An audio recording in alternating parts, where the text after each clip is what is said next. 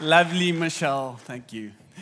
I am quite pumped, but I got tricked into the series. So every now and again, we take it in turns as preachers to write the series. And so Matt Knight, who is one of the most organized, and he has a very simple faith, very strong faith. The guy's given away 8 cars. Who does that?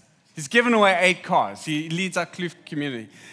He says to me, Ross, we need as a church to do the Ruthless Elimination of Hurry, which is a book written by Mark Comer, which I really encourage you to get.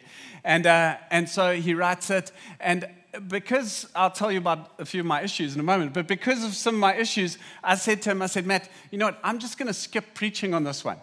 And he said, Ross, I really don't think that's good for the church. I think you need to preach. But what he was actually saying is, I think this is really good for you. So anyway, I got into this, and I've just been on leave practicing the Ruthless Elimination of Hurry. I'll tell you about that in a moment. But here's what I want you to know about your brains. Your brains are wired so that you pick up 2 negative things for every positive thing. 2 negative things come in for every positive thing. Let me help you understand. Your eyes are literally designed to pick up twice as much in the dark as they do in the light. And every aspect of your brain is wired this way. You are likely to struggle with some form of phobia or anxiety the whole way through until you work out how to manage that. You and me. I got a whole bunch more than I think the next person. I was just kind of thinking about it. I got sharks, snakes, heights, like you name it, speaking in public, they all came my way. How many of you are scared of sharks? Just. How many of you won't swim in the sea because you're scared of sharks? No, okay, well, thank you for a few honest people. I was thinking about this. It is a ridiculous fear. Sorry, I don't mean to make fun of your fear, but it is a ridiculous fear. I've had it as well. But here's the thing. 10 people a year die from shark attacks. There are a few of us on this planet. 130 million die from car accidents. 150 people a year die from coconuts falling on their heads. Just so you know, next time you go on holiday, don't worry about the water, worry about the coconuts. Like coconuts are coming. Heights. How many of you are scared of heights? Yeah. I have another fear, which I'll tell you about in a moment, that tried to get me to get over the fear of heights by jumping out of a plane. Didn't work. Fear of heights, fear of public speaking. Should be about 30% of us terrified. I grew up terrified of public speaking until I got saved at the age of 21. I got saved, and that year they asked me to preach. I broke the church, but God delivered me from my fear of public speaking. Fear of snakes. Let's not be racist. Black people, put up your hands. I know the truth. You and me, yeah, we are scared. In fact, this is a white person problem. My kids love playing with snakes. And when they touch the snake, I want to get the shotgun. Like, that's just how I think. And they love it because some guy decided it would be clever to come visit my house with a python when I was like 4 or 5 years old. And I've been terrified ever since. I use shotguns and sjamboks on them. It's just kind of how I grew up. But the thing that I realized is a problem in my life is fear of missing out, FOMO. I struggle with FOMO. In fact, I struggle with FOMO so much that most people overcome it by about 30. I'm 44 and I'm still going strong. I just want to have everything. I don't want to miss out on anything. I realized, I was just kind of thinking about this whilst I was on leave. I was shaving and my razor ran out of power. And so I was left with a mustache, which basically made me look a bit like a pedophile. So my kids told me. And I thought about it. I realized that has happened to me so many times. Because the surf has been good, and there's been something that I have to be at.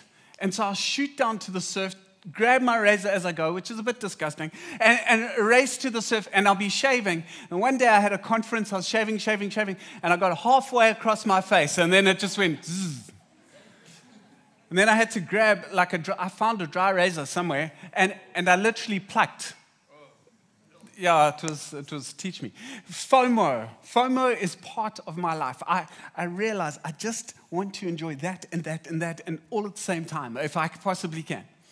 And so when this book called The Ruthless Elimination of Hurry came out, I had friend after friend after friend saying to me, Ross, you need to read this. And then my wife went and bought it on my Kindle and said, babe, I think you need to read this because it is so important. So I am a recovering addict of hurry.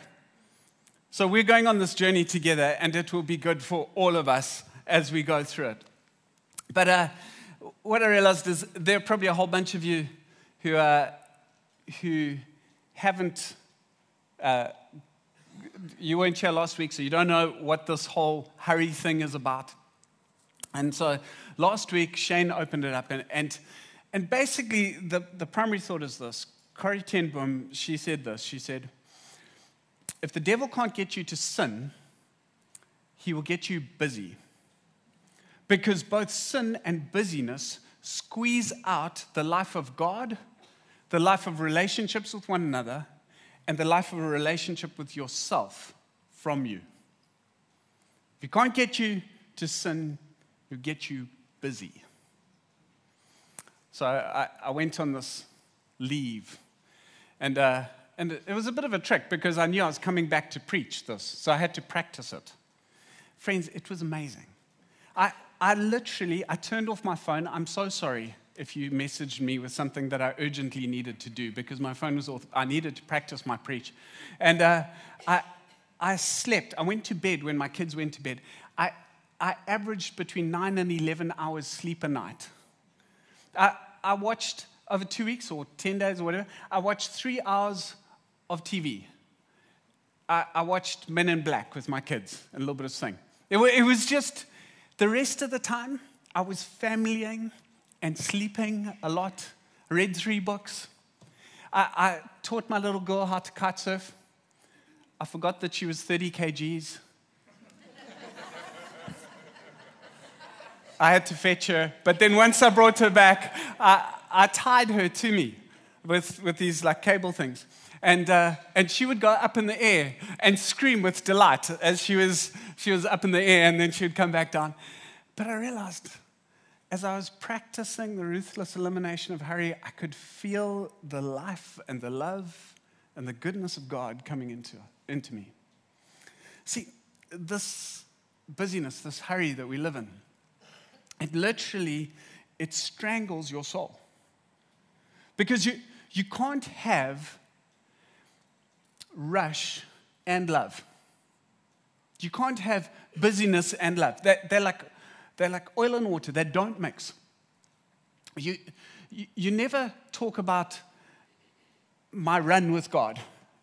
You talk about my walk with God. Jesus walked everywhere. He was unhurried. There's a guy by the name of Dallas Willard. He's like, most pastors kind of go, there's Jesus, then there's like maybe Paul and a couple of the disciples, and then there's Dallas Willard. He's just like, he's that theologian who just emanates Christ. And he was asked, when you think about Jesus, what do you think about? And his answer was, relaxed. And one pastor asked him and said, if I'm going to get my soul back, how am I going to get it back? And his answer was, and this is how this book came about, ruthlessly eliminate hurry from your life. Ruthlessly eliminate hurry from your life. Because it'll squeeze the life of God out of you. You see, hurry is not just a disordered schedule, it is a disordered heart. It's a heart in a rush. You never think about Jesus in such a hurry that he said to the person, I'm sorry, I know you're blind, but tomorrow. You never think about Jesus getting irritable. He was just unhurried. Because love is patient. Love is kind. Shane did a little hurry sickness test, basically to make you all feel guilty. And just in case some of you think this isn't for you, let's just quickly dive through it to make you feel guilty. He said, if you struggle with hurry sickness, here are 10 things that will show it. Firstly is irritability. Next time you try to get your 3 kids and your B-type wife into the car to get to church on time. How many of you had a fight on the way to church? Just smile and wave. There we go. I love you all. Hypersensitivity. If you're struggling with rushing, all it takes is a little comment and you get agitated as anything. Restlessness. Even when you try to read the Bible, you find yourself getting distracted and bored. When you try and spend time with God, you can't engage. Your mind's all over the show. Non-stop activity. You're still working at 10 o'clock at night. Your phone's pinging, you're sending emails. You wake up in the morning and the first thing you do is check your mail. What is this? This is hurry's got inside of you. Emotional numbness. You want to care, but when you see that person, you just honestly don't have the capacity. Out of order priorities. You feel disconnected from who God calls you to be, who you are, your identity and your calling. Lack of care for your body. You've got no time for basics like sleep and eating right and exercise. Escapist behaviors. This is a big one. You find yourself toiling through the day so that you can social media, Netflix, and entertain yourself at night. You're escaping. Slippage of spiritual disciplines. Let's face it, when you're over busy, the hardest thing it is to do is to sit down and have a quiet moment with God. And lastly, isolation. If you have hurry sickness, you will find yourself not known and not knowing others. There will be so much of your life that is hidden from the rest of the world. It's a result of hurry. The world didn't start with hurry, though. In fact, hurry kind of kicked in about 1370, when the first clock in Germany was erected. It was put in the middle of on a tower in the middle of Cologne. Now, you got to remember this. Bells and clocks were monks' ideas. And the reason they were invented was to keep us in rhythm. That we would pray at certain times, that we would stop and read scripture at certain times, that our lives would follow a rhythm. But once they stuck that up, it just set us up for the Industrial Revolution, where we would know that you would be at work at this certain time and you would end at this certain time and you would be efficient and it would start something off. In 1870, the next big thing hit. Edison invented the light bulb. And from that moment, we went from that agrarian kind of living in a circadian rhythm of waking up when the sun rises and going to sleep when the sun sets. You know, if you struggle with sleep, how many of you struggle to sleep? You know the best way to solve that? Wake up right as the sun comes up and make sure you get outside and look. It kicks off your brain producing hormones that will put you to sleep at 8 o'clock at night. Amazing. But once the light bulb got invented, we started working later and doing more. You know that before Edison, the average person slept 11 hours a night. 11 hours. Can you imagine? Do you know what a nightmare I would be if I slept for 11 hours a night? I would be an Energizer bunny of night. 11 hours. Skip forward a little bit more. 2007 pictures up. In fact, before that, futurists in the 60s. So these were like the secular prophets.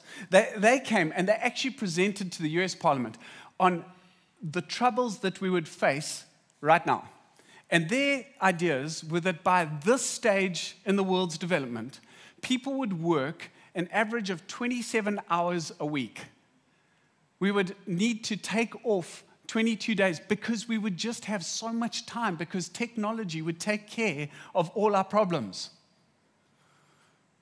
Don't you love that prediction? In 2007, Steve Jobs grabbed one of these, a little bit older, and he held it up and he basically said, here is the future of the world. This thing will solve your problems. And the truth is, it is remarkable. At the same time, Facebook kind of became public entity for anyone who had an email address, and Twitter launched, and kind of apps went mad. And in that moment, we started to get consistently and constantly inundated with work. And work began to blend into our lives. And slowly, the life of God kind of got strangled out of us as we got more and more distracted. You know, the average person, they say, touches their phones, kind of gross, 2,617 times a day. It's weird how much we touch it. And you know how this thing works? The way this economically works is through marketing. And the purpose of marketing is to get your attention. Now, here's what you need to know about your attention. Whatever you give your attention to will determine who you become. So marketing is trying to get your attention, because if it gets your attention, then you will buy, most likely. Well, our attention spans pre this thing were 12 seconds, which isn't particularly impressive. Today, the average person's attention span is around 8 seconds. Just so you know, a goldfish's attention span is 9 seconds. We are getting dumber and dumber and more tired. We are toiling. And this is kind of where I realized this message needed to go. The way it actually came about was during COVID. I'm a surfer, so I got all 3 waves of COVID, one after the next. And during COVID, you are so sick, the earlier stages, now it's just flu, but you are so sick and your head hurts so much, or mine did, that you can't read. And so what I did was I just binge watched. And so I watched as many series as a millennial. I just watched series after series after series, and I was basically trying to numb my brain so I didn't have to feel COVID. And I chatted to my one mate, he was also a pastor, and he said to me, "What did you do whilst you had COVID?" I said, "I just watched series after series." It was like mind-numbing. It was amazing. And he said to me, "And how did you feel afterwards?" I said, "I'm not too sure." And he said, "I felt sick, soul sick." And I thought about it. And I realized I'd got soul sick through the entertainment. See, the way we live right now, the thing the world promises right now, is that if you toil hard enough, you will create enough resource or enough money or enough whatever you need to entertain. So we toil 5 days a week so that we can go away for 2 days a week. And we work as hard as we can for 8 or 9 or 10 hours so that we can entertain ourselves for 3 or 4 hours. And if you look around, you realize people are sicker and tireder and more empty of soul. This series is about getting your soul back. And so to get into it, I want you to pray for one another. I want you to literally trust the life and power of God to touch the other person. Now, I don't want you all to hug. Don't do that, please. It's annoying. I want you to pray for one person. I want you to put your hand on their shoulder. One person. If there's someone left out, you can pray for them too. Okay, but one hand on someone's shoulder. Just put your hand on someone's shoulder. There we go. And I want you to pray believing. I mean, if we really have a God that we all believe we do, then He's powerful. I want you to pray this prayer. Lord Jesus, rejuvenate this person.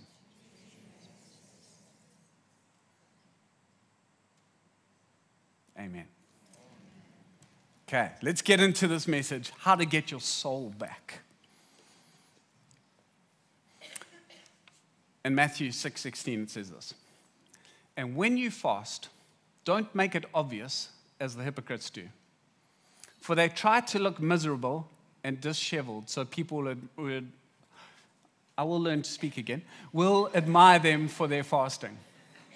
Notice what it says. It says, and when you fast. It doesn't say, and if you fast. And when you fast. Now, I've never seen anybody try to make themselves look miserable and disheveled so people will admire them for their fasting. But when you fast, and then it says, again, but when you fast, comb your hair, wash your face, then no one will notice that you are fasting except your Father who knows what you do in private, and your Father who sees everything will reward you. I'm going to preach to you today. I basically have 2 points. You need to fast and you need to feast. Fast and feast. If you don't fast some things, you will never be able to taste of the feast of other things. If you want to get your soul back, you have to fast. And then it goes on and says, don't store up treasures here on earth, where moths eat them and rust destroys them, and where thieves break in and steal. Store your treasures in heaven, where moths and rust cannot destroy, and thieves do not break in and steal. Wherever your treasure is, there the desires of your heart will also be.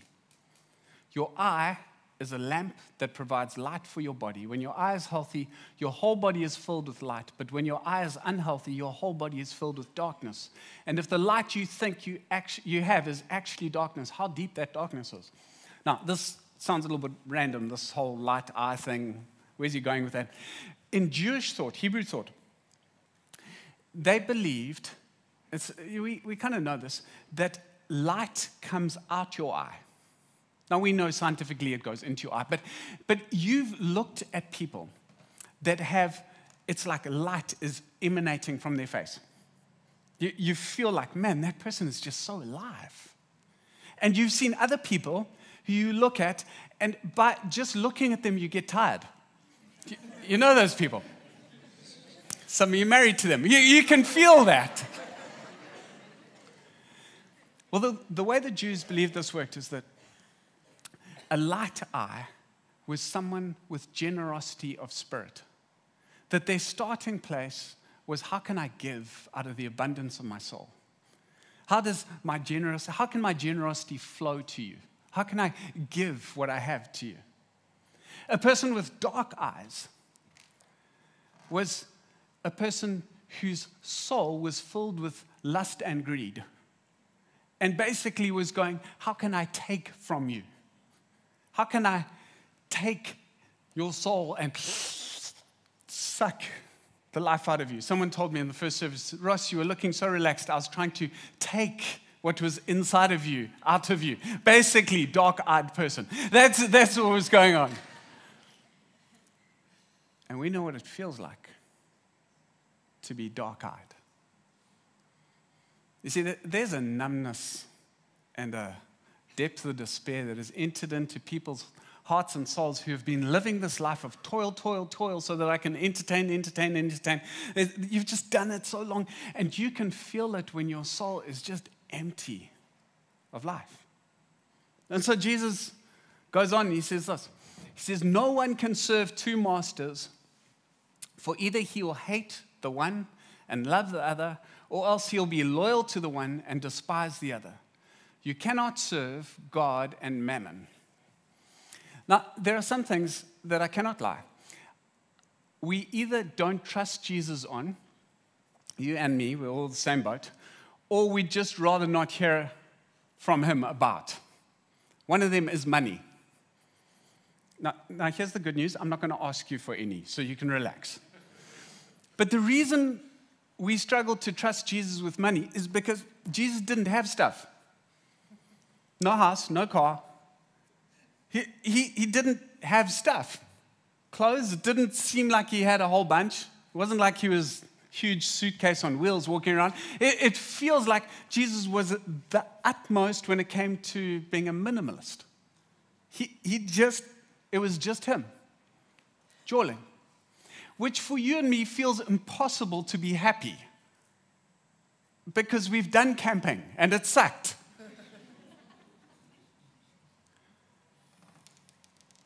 But here's the message of Jesus. I've had heaven. And I've lived on earth. And the joy that I carry doesn't come from the stuff that I have, but from the relationship with the Father that I'm in with. But he says this fascinating statement. He says, you can't worship or serve both God and mammon. Now, that word mammon, you know, when the writers of the New Testament, when they wrote the text, they translated from Aramaic into Greek so that more people could read the text. But every now and again, they'd leave an Aramaic word. Mammon is an Aramaic word. It can be translated. You could translate it money or wealth, but the writers didn't want us to do that. In fact, most New Testament scholars will tell you that the reason they didn't want you to do that was because mammon is not a thing, it's a person or personality. It's a spirit, a demonic power. Mammon is a force, and mammon drives hurry. Let me try and explain to you.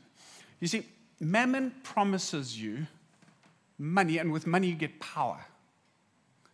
So how many of you remember when you first moved into a new place and you got a whole bunch of mates to help you move in? Anyone remember those experiences? Because you didn't have enough money for the removal company. So the mates came along. And do you remember how much you enjoyed it?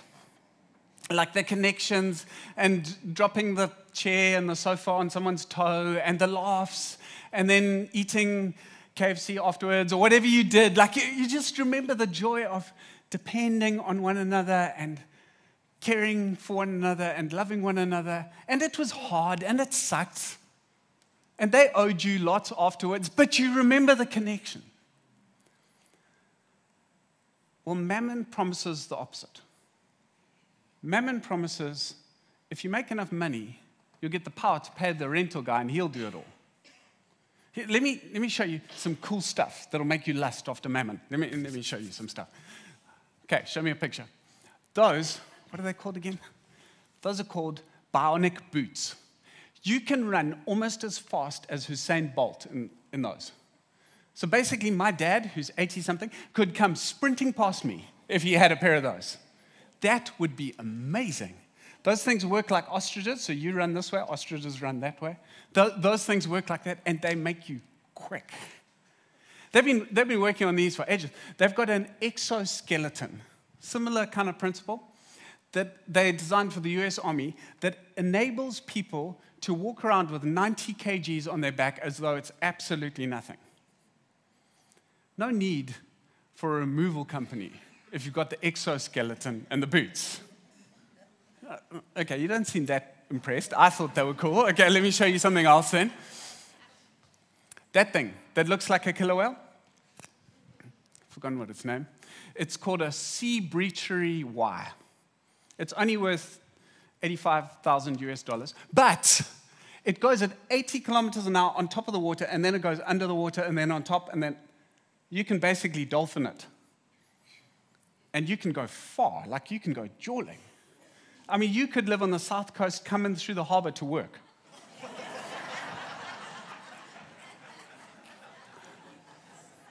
Okay, let's show the next one.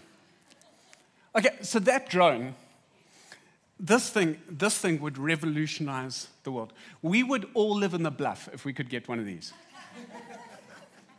Views for days. Half of you are from the Bluff, I'm joking. You just plug in the GPS coordinates and up it goes and down it goes. You can read a book on the way to work. This thing is amazing. It would revolutionize everything. Cars, what for? Imagine having that thing. Okay, still you're unimpressed. Okay, last thing. This little robot, it's definitely Asian, agree?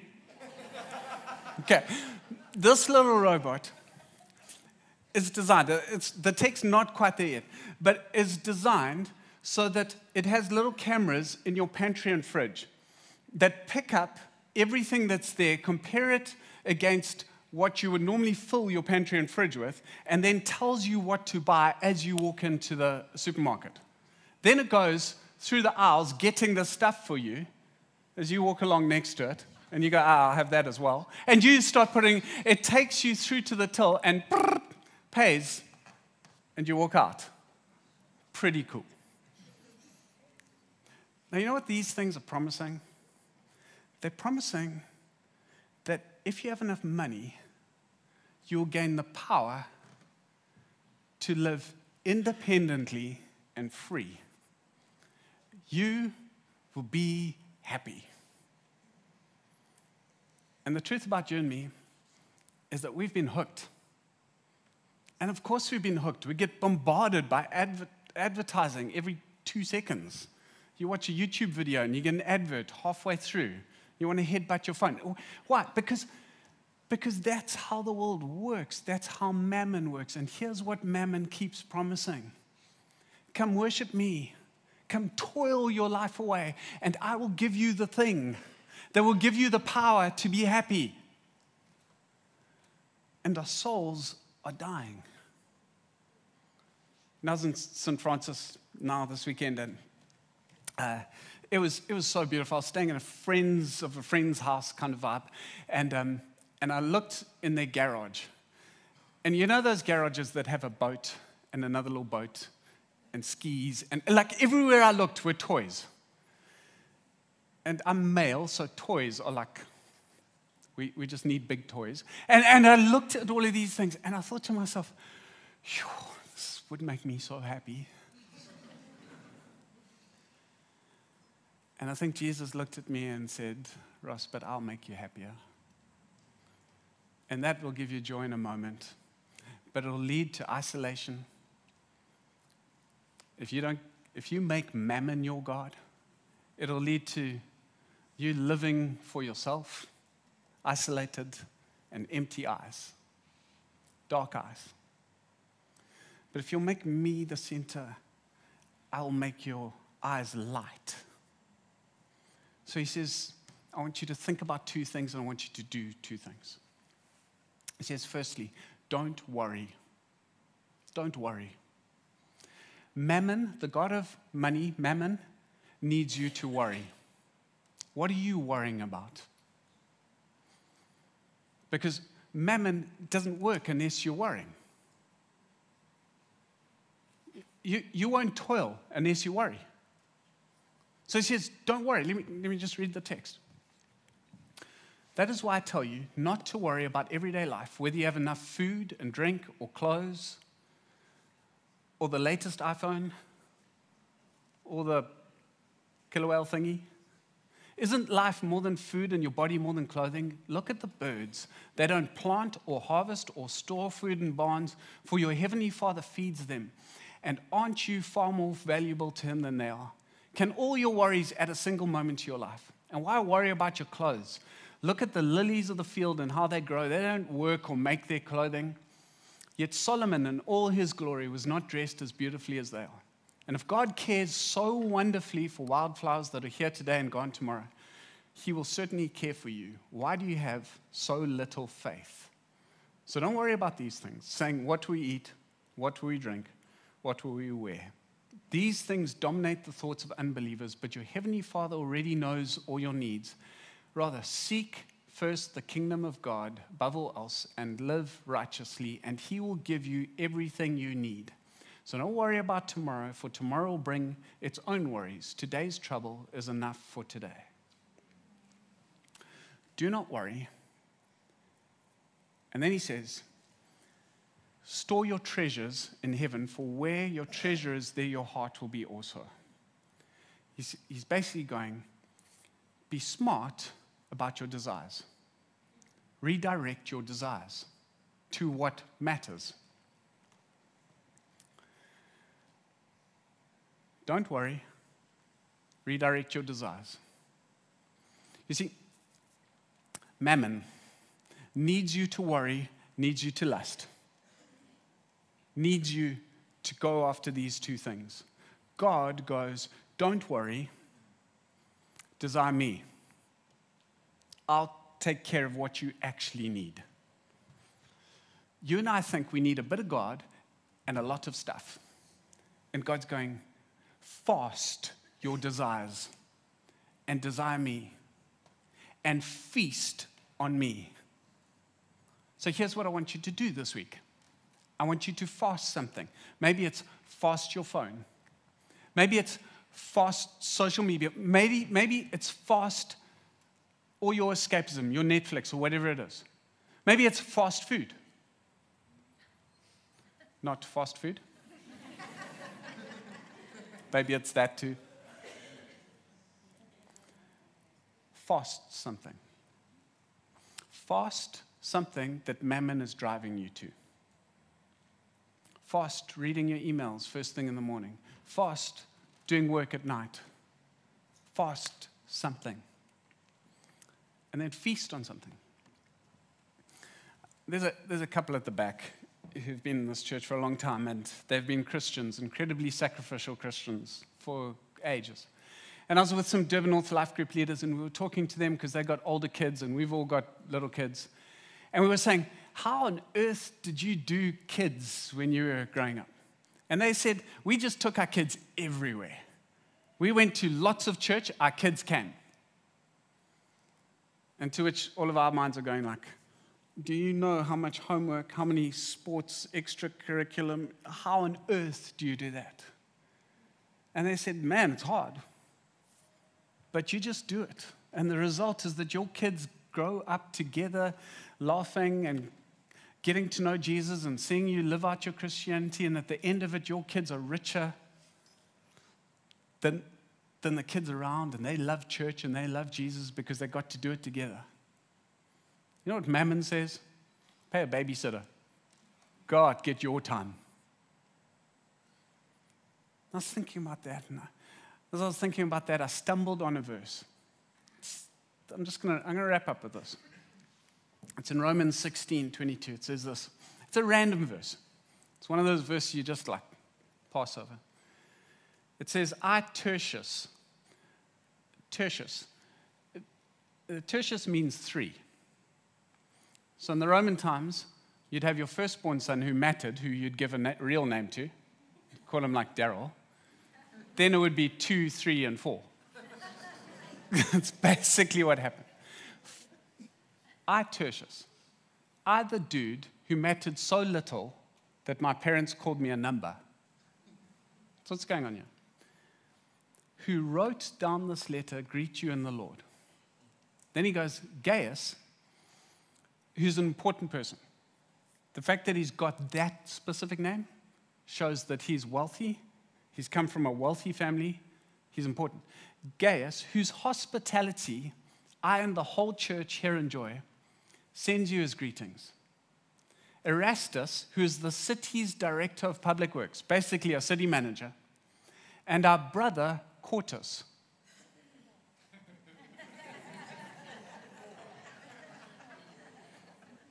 Some of you not smiling. 3, and Quartus, 4. Send you their greetings. I want to just end with this. Directing your treasure. Gaius has got lots of treasure. And so he says to 3 and 4, come Joel at my spot. Come eat a meal with me. We'll break bread together. We'll put Christ back in the center. We'll fast Netflix this week. We'll just be. We'll feast together. He says to his mate Erastus, who's really important, won't you come as well? And then Paul, who's writing the letter. Remember, letters in those days were incredibly expensive. The paper was expensive. The pen was expensive. Getting it there was expensive. Paper, the whole thing was expensive. Paul's busy writing probably the most critical letter in the New Testament outside of the Gospels. And he stops for a moment. And he goes, 3, Tertius, you greet them. You know what would have happened to the readers of this text when they read it? They would have gone, Paul, I get. Tertius greets me in the name of the Lord Jesus. They eat at a table together. 3 and 4. His treasure, Gaius had made his treasure the kingdom of God, and he had created a feast. And that feast rippled across through this letter, across centuries and across all of Europe, and it obliterated aspects of slavery across the world. You see, where your treasure is. It will shape where your heart goes, and it will shape the effect you have on the world around you. So feast something. This week, fast something. This week, feast something. And if you don't come back to church next Sunday. I'm going to pray for you.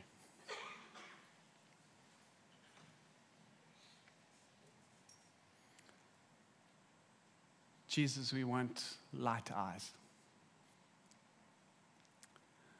God, we want to get out from under mammon.